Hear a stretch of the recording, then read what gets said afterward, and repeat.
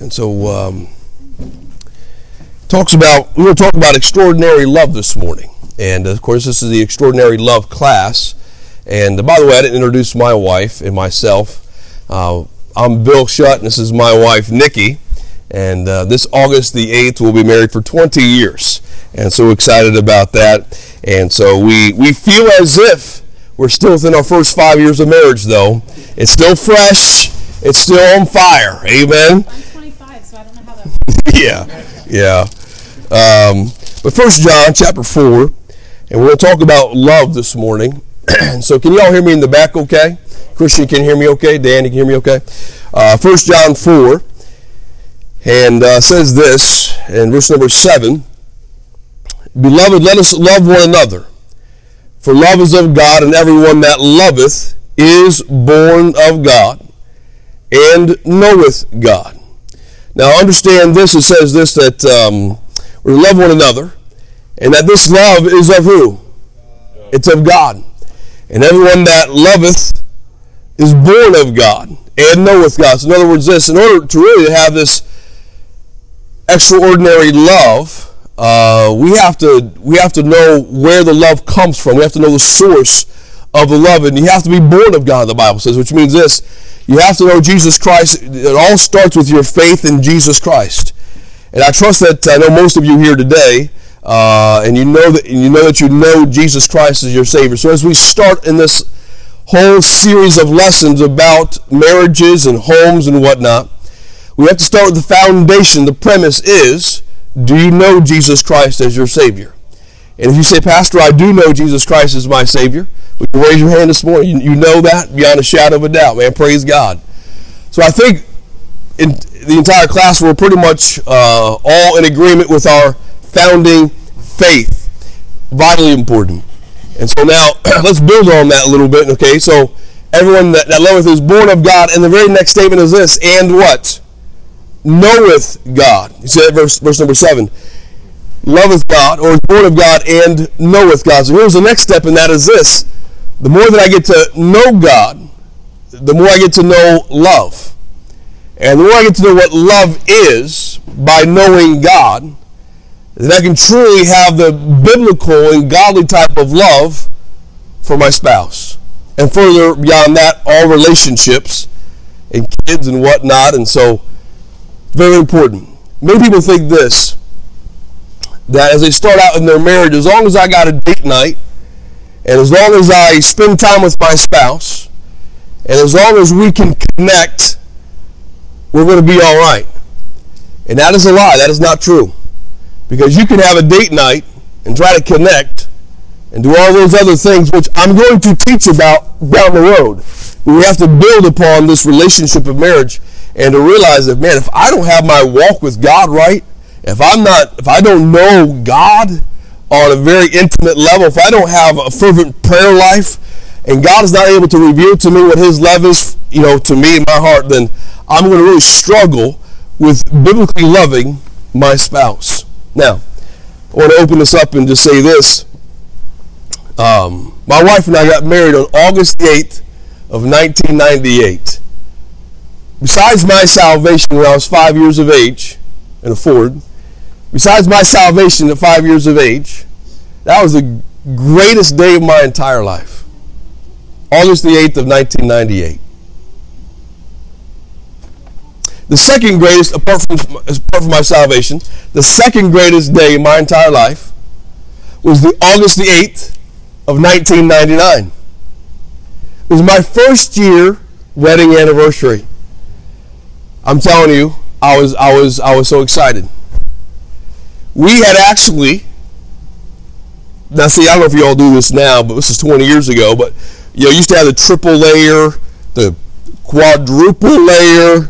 Sometimes you go 5 layers of cakes, big, boo, boo, doo, doo, doo, I know what I'm talking about. Do y'all still do that? I haven't seen that too much, but do y'all still do that? You do? Okay. So anyhow, but I guess tradition says you save the very top one, for the first year anniversary, you freeze it, and you take it back out, and you cut it on the first year. I know what I'm talking about. So we did that. So we froze this thing, and man, we brought that thing back out on August the 8th of 1999. I was pumped. Man, this thing had like all this ice all over it, and it was like nasty. Anyway, but it didn't matter because, man, I'm with my wife. We're in our trailer. We're loving life. I'm living where I grew up there in Gary, Indiana was where we were at that time. And I was raised in Hammond, Indiana, and we were this was fantastic. And so I had my parents next to me, the school I was raised in, the church I was raised in. My wife was pulled away from this church. Her dad pastored this church, and she was raised in this church. But I was the bum who had pulled her away from her home and pulled her away from her church and all her friends that were still back here. Anyhow, so we were in this trailer, and she was in her senior year of college. She would just have graduated. But first year of marriage, I had just graduated, put her through her senior year. She graduated. And so I had a speech. I had all this speech. She was homesick. And I said, this is the best year of my life. I cannot believe that God has allowed me to be married to you. How many of you guys have ever made this speech? If you haven't, you need to. No, anyway. So this is the best year of my life. I cannot believe that God has allowed me to be married to you. You're the prettiest woman on the face of the planet. This is incredible. This is just an incredible, enormous day. This is absolute, and I just went on and on and on and on. All my, what we call shut-isms of all the wonderful, extravagant adjectives. I got done, and, in marriage you have these expectations. That if you give a speech, she should give a speech. And so I'm waiting for this speech to be made. And she just looks at me. And she starts to cry. Now I thought these were tears of being overjoyed. I just thought she was so elated of her first year of marriage. This is the best thing ever. She just starts crying. What's the matter, babe? This has been the worst year of my entire life. It was awful. It was like, it was awful. If you're married for any length of time, you've had those moments. I pray you don't, but you might. There was a lot of things involved. Her health was not good, and there was a lot of stuff involved. But for sure, when you get married, it is a big transition. And the things that I thought that I know what love is, and I realized I didn't know what love was. It took me a while to figure that out. So let me just give you a thought. Let me explain this word extraordinary. Let me give you just Noah Webster's definition of this word extraordinary, and that's this. Beyond or out of the common order or method. Not in the usual, customary or regular course. It's not ordinary. Okay, which means this extraordinary thing that we're going to be talking about, this extraordinary love, is something that is not normal. It is not usual. It is above the norm. Here's another definition. It's on there. Exceeding the common degree or measure, which means this. This is a love that is going to exceed what maybe typical marriages have. And so maybe you have observed a marriage, maybe your parents' marriage, or maybe you have observed your friend's marriage, and you say, okay, we can maybe base our love for each other off of them. That's a big mistake. You don't want to base your marriage off of somebody else's marriage or even your parents' marriage. You want to base your marriage off of the Word of God and off of the love that God is going to give you. That is not common. That is above the norm. That is exceeding above that we could ever ask or think. So, Pastor, is that really possible? Can we really have that type of a love? Can we be fervent for each other? Yes, absolutely, positively. But I want to say this. It's going to take both. It takes, if half of the marriage is working at this walk with God thing, then the marriage is going to be good. If both are working at this and both are striving with the Lord Jesus Christ, then more than likely the marriage is going to be great. It's going to be extraordinary. It's going to be above the norm. And everybody wants to know, how can I exceed? Just like anything else, it takes a lot of work. A lot of work. Listen, I'm looking here at many of you, and many of you have counseled. Many of you, we've had premarital counseling appointments. We've had post-marital counseling appointments for many different reasons. But I will say this, in most cases, just like on my first year anniversary, there's struggles, there's hardships, there's disagreements. And listen, you can be married for a short period of time and there's already hurt. There's already hurt. And as a pastor, one of the reasons why I wanted to start this class was because of the hurt that's already in young couples. Because of the stress that's already in young couples. Because of the fractured relationships that's already, the expectations that you thought you were going to have in your marriage, and they did not fulfill those expectations, and you're thinking, I'm sort of stuck, or I don't know if I should have done this, I don't know about this, I don't know about that. And let me encourage you that this class is a class that's going to strengthen that relationship. It's going to give biblical principles to be able to have a marriage, Lord willing and God willing, to last a lifetime. Regardless of what your stage is in life, and we have different stages in life, and regardless of what your background is, I believe that right now, the marriage that you're in, God wants it to last a lifetime. And so we're going to get into these different points about that. So, all right. So, anyway, go back to 1 John 4 there. Man, there's a lot to be said. This is going to take me 2 or 3 weeks to get through this one lesson. I know it. 1 John, look back to verse 4. I'm sorry, chapter 4, verse number 8. He that loveth not, knoweth not God, for God is what? Love. Say it with me. God is love. Now, does it say God has love? No. God is. Which means this is his very being. This is his very essence. Which means this. If I'm going to get to know love, I must know God. I must. If I here, I'll have to give this next week. It's not in the notes.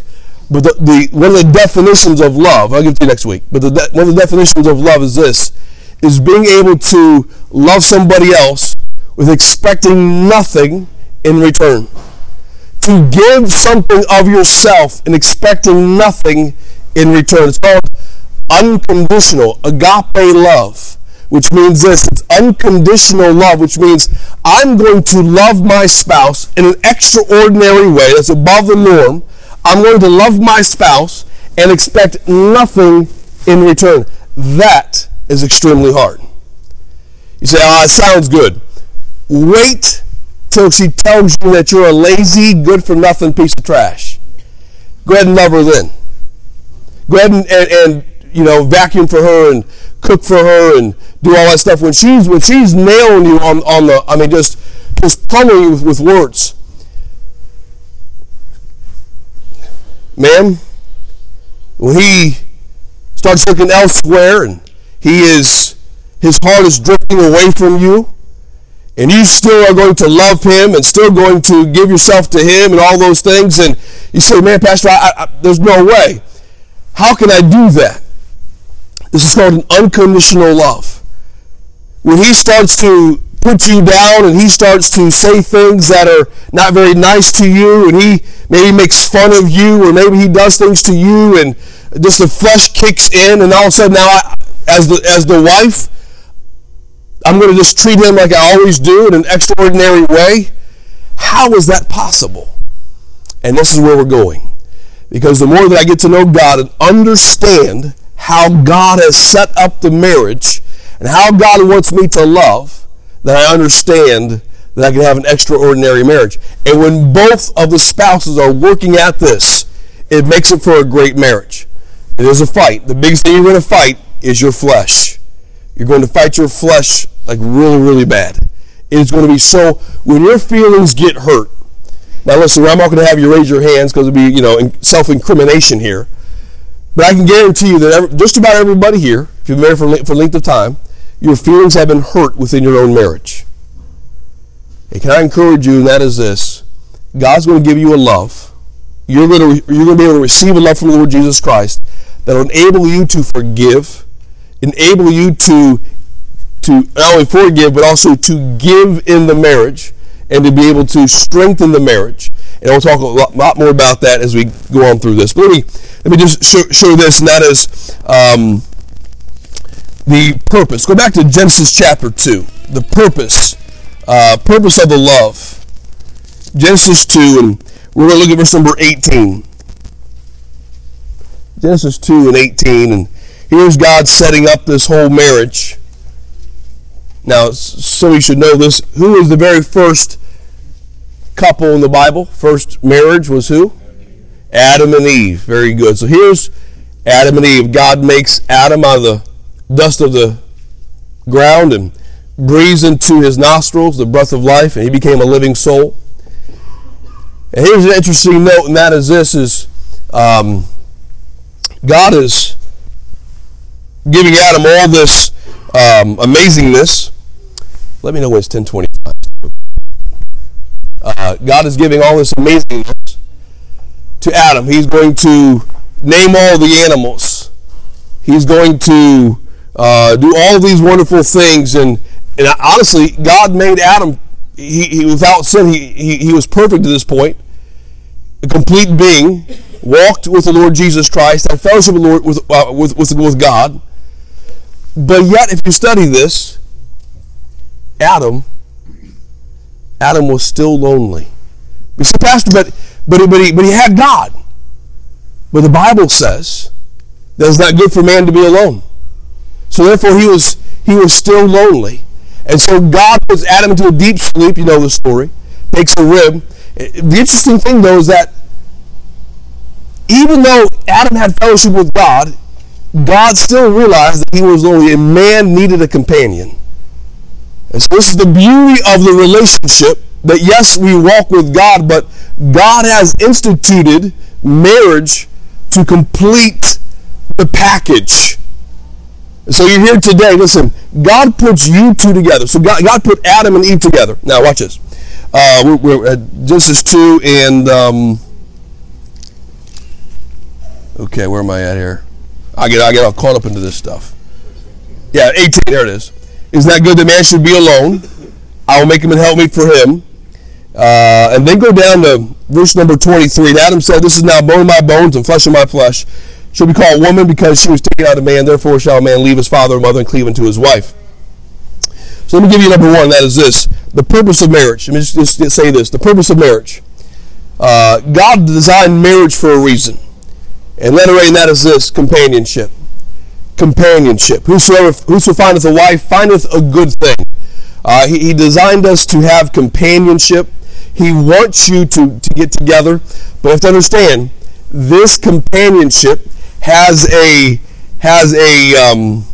foundation, and that foundation is the love of God. That foundation is getting to know God. When my wife and I, we built a house. Oh, that was what, babe? 10 years ago. Over 10 years ago now. We built a house, cleared a piece of land off on some acreage, dug a foundation, put in these superior walls, and had a guy come in to put the sill plates on the top of the foundation, and he's supposed to bolt the sill plate into the foundation. Then you build your deck on top of that, and et cetera, et cetera, et cetera. 2-story home. The whole 2 stories are up. Roof is on, shingles are on. It's all good to go. And then the guy comes to backfill. And so, we dig out the foundation, put the walls, and then he comes in to backfill. So when the guy comes in, the excavator comes back in, and he's backfilling the entire house. The very next day, I go back into the basement.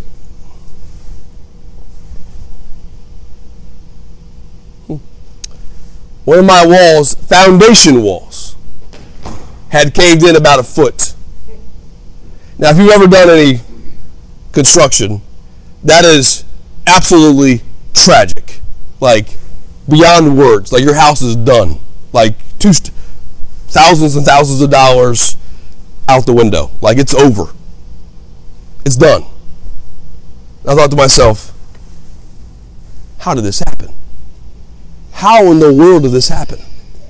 So I call, and I'm trying to figure it out, and I'm looking at the sill plates, and would you believe, the man that was supposed to have put the bolts from the sill plate into the foundation, the concrete wall, which that bolt, what time is it?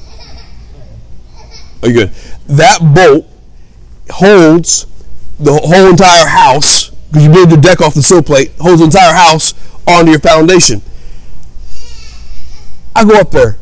There's not one bolt in all of my sill plates. And I'm getting a little hot right now. I'm thinking, whoa! I was hot. And I was like, I called that guy. I said, you didn't put one bolt, not one bolt, in this entire foundation. And my walls caving in. I'm going to lose my... What are you doing? So anyway, long story. I lost my flesh. Lost to my flesh, I should say. And it was not a good situation. But how many of you can understand maybe a little bit of rage involved there? And it was not good. Well, the guy comes back, and long story short, he fixes it, and it's fine. It's still standing today, and it's all good. But needless to say, I sold the house because I didn't want to live there. Good luck. Now, let's think about this. One fella missed one instruction, devastated the entire house.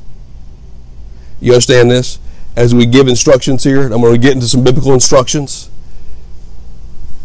One person misses just one thing of the instructions of God and forgets that step to put the bolts in from the sill plate onto the foundation, and you're going to start building this entire structure, but if that foundation is not secured properly to the structure of the home, then my friend, the companionship's null and void.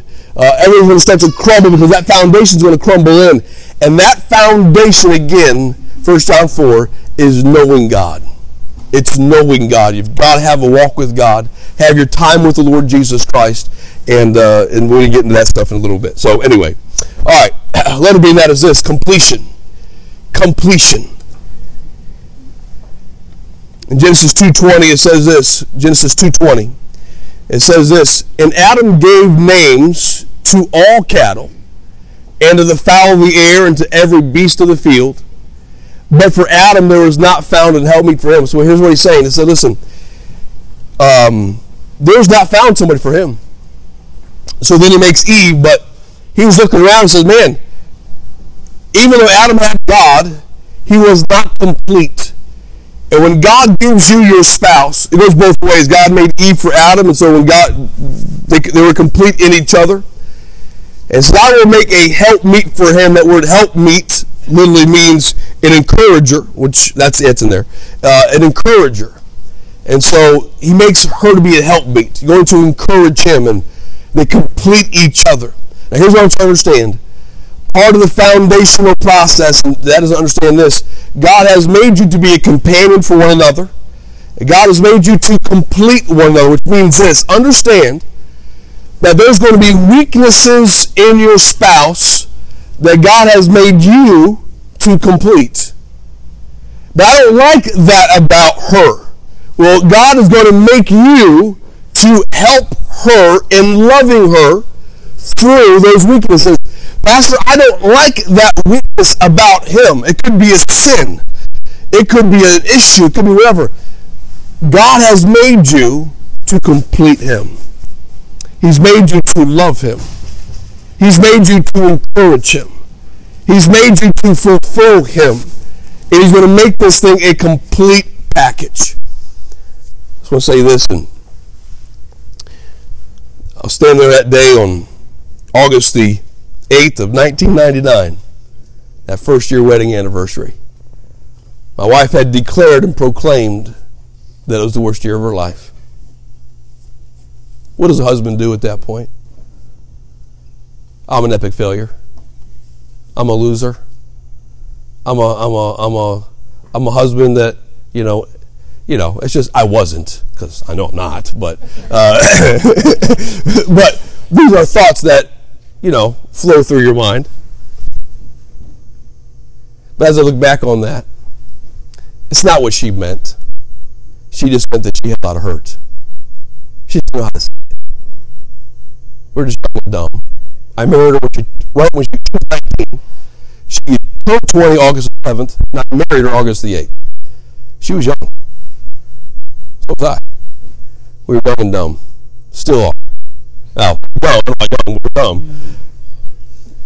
But we were young and dumb. She didn't know what she was saying. I didn't know what I was saying. We didn't know how to communicate very well. We struggled with it. And you say things that you don't really mean, but you say them anyway. It's like, man, I got thinking about this. God made us to love the Lord Jesus, and God made us to complete and could be companions. But understand, as you go through this marriage, can I just encourage you to prepare yourself that she might say or he might say something that might be a little bit hurtful. It might not be intentional, but it could be hurtful. And prepare yourself now that you're going to decide now to love her, love him, the way that God would. I was thinking about this and how God has loved me. How many would say here, Pastor, I really sinned against God before in my life? Have you ever turned your back against God? Would you raise your hand? You ever done that before? You know how many times I betrayed God, and He's still forgiven me? He still loved me. You know how many times in a marriage you might feel hurt? Maybe he's done something or she's done something against you, and man. But because you know Him and you walk with the Lord, you have resolved in your heart right now that I'm going to love her and love him regardless of what happens.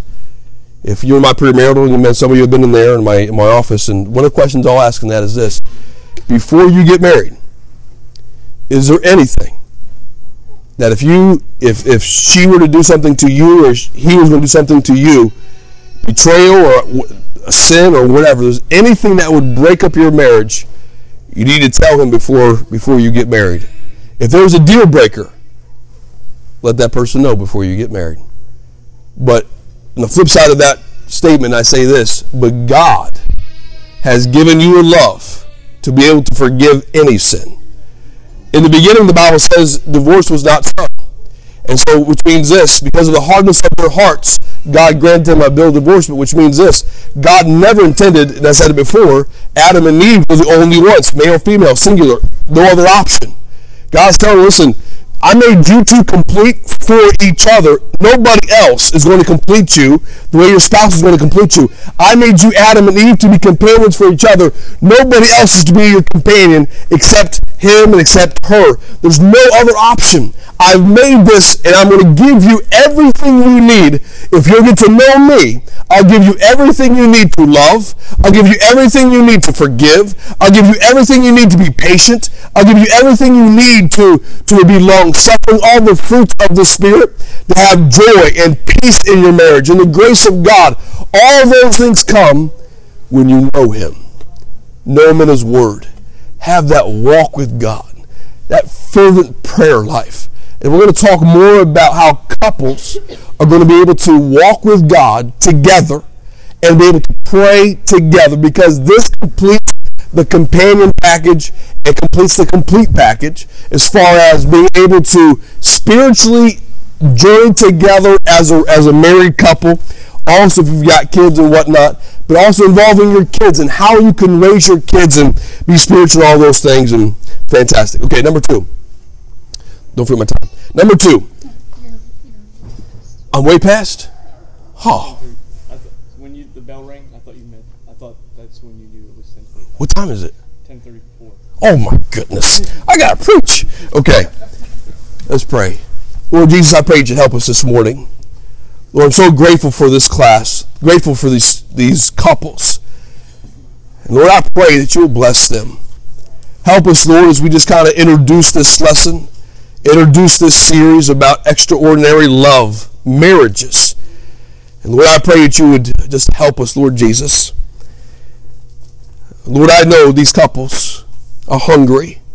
I know these couples are wanting something from you, Jesus. Lord, they want the truth. Lord, they want to build their homes on the right foundation. Lord, thank you for loving us and thank you for saving us. Lord, thank you for giving us the spouse that is going to be our companions in this life, to complete us in this life, to encourage us in this life, to love us in this life. Lord, may it strengthen each other. In Jesus' name I pray. Amen and amen. All right, Steve, I'm sorry about that. And all right, go ahead, Steve.